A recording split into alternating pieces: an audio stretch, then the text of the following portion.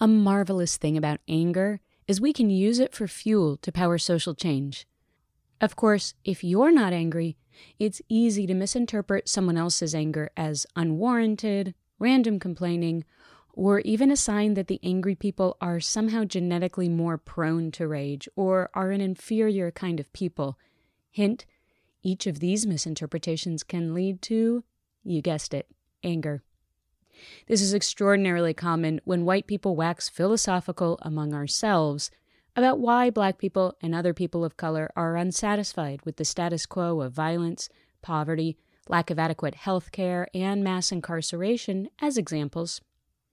It's also a staple in anti-feminist arguments that try to place anyone who's not a cisgender straight man as edgy, overly sensitive, or emotionally or hormonally disordered if they protest just about anything.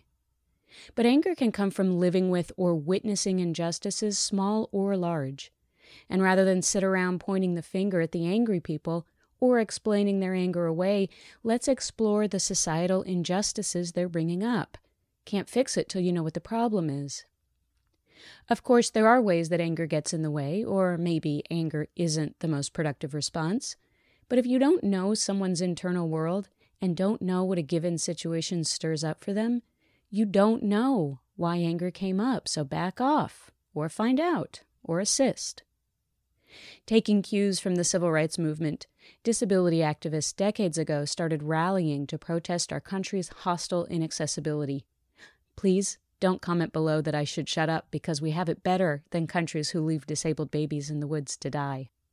When huge numbers of disability rights activists did an extended sit-in to get the government to implement Section 504 of the 1973 Rehabilitation Act, Black protesters were part of the movement, and the Black Panther Party fed the protesters in a show of solidarity around anger for social change. Adapt actions from within disability community often involved younger people as well. On the theory side, racial justice work has also given us microaggressions as a term that disability community can also claim to label those everyday garbage moments that happen when people who mean to or who do not mean to take us down a notch.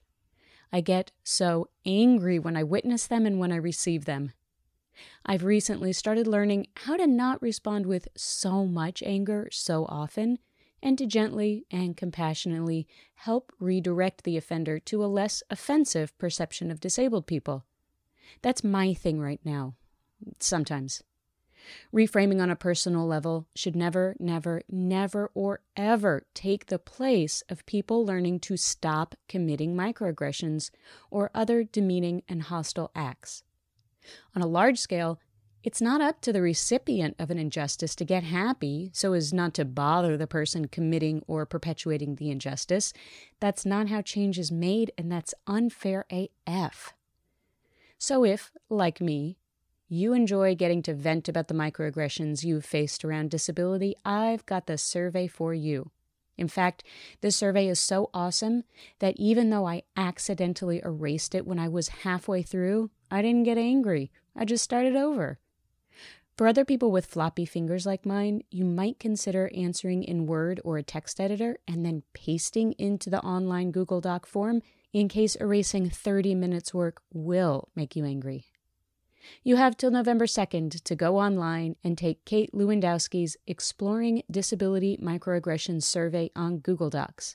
It's anonymous, and Kate describes it like this, quote, "The purpose of this survey is to identify what types of disability microaggressions are most often experienced by people with disabilities, how people with disabilities respond to disability microaggressions, and what are some of the proposed resolutions for resolving the prevalence of disability microaggressions."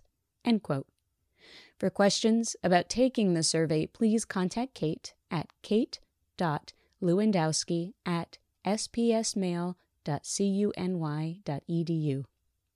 As we help Kate collect all this info about disability microaggressions, let's always make sure we're staying educated on the microaggressions that people in other marginalized groups face, and help ourselves to unlearn those too, especially in the case of people who experience these stings across various parts of their identity and so are burdened even more.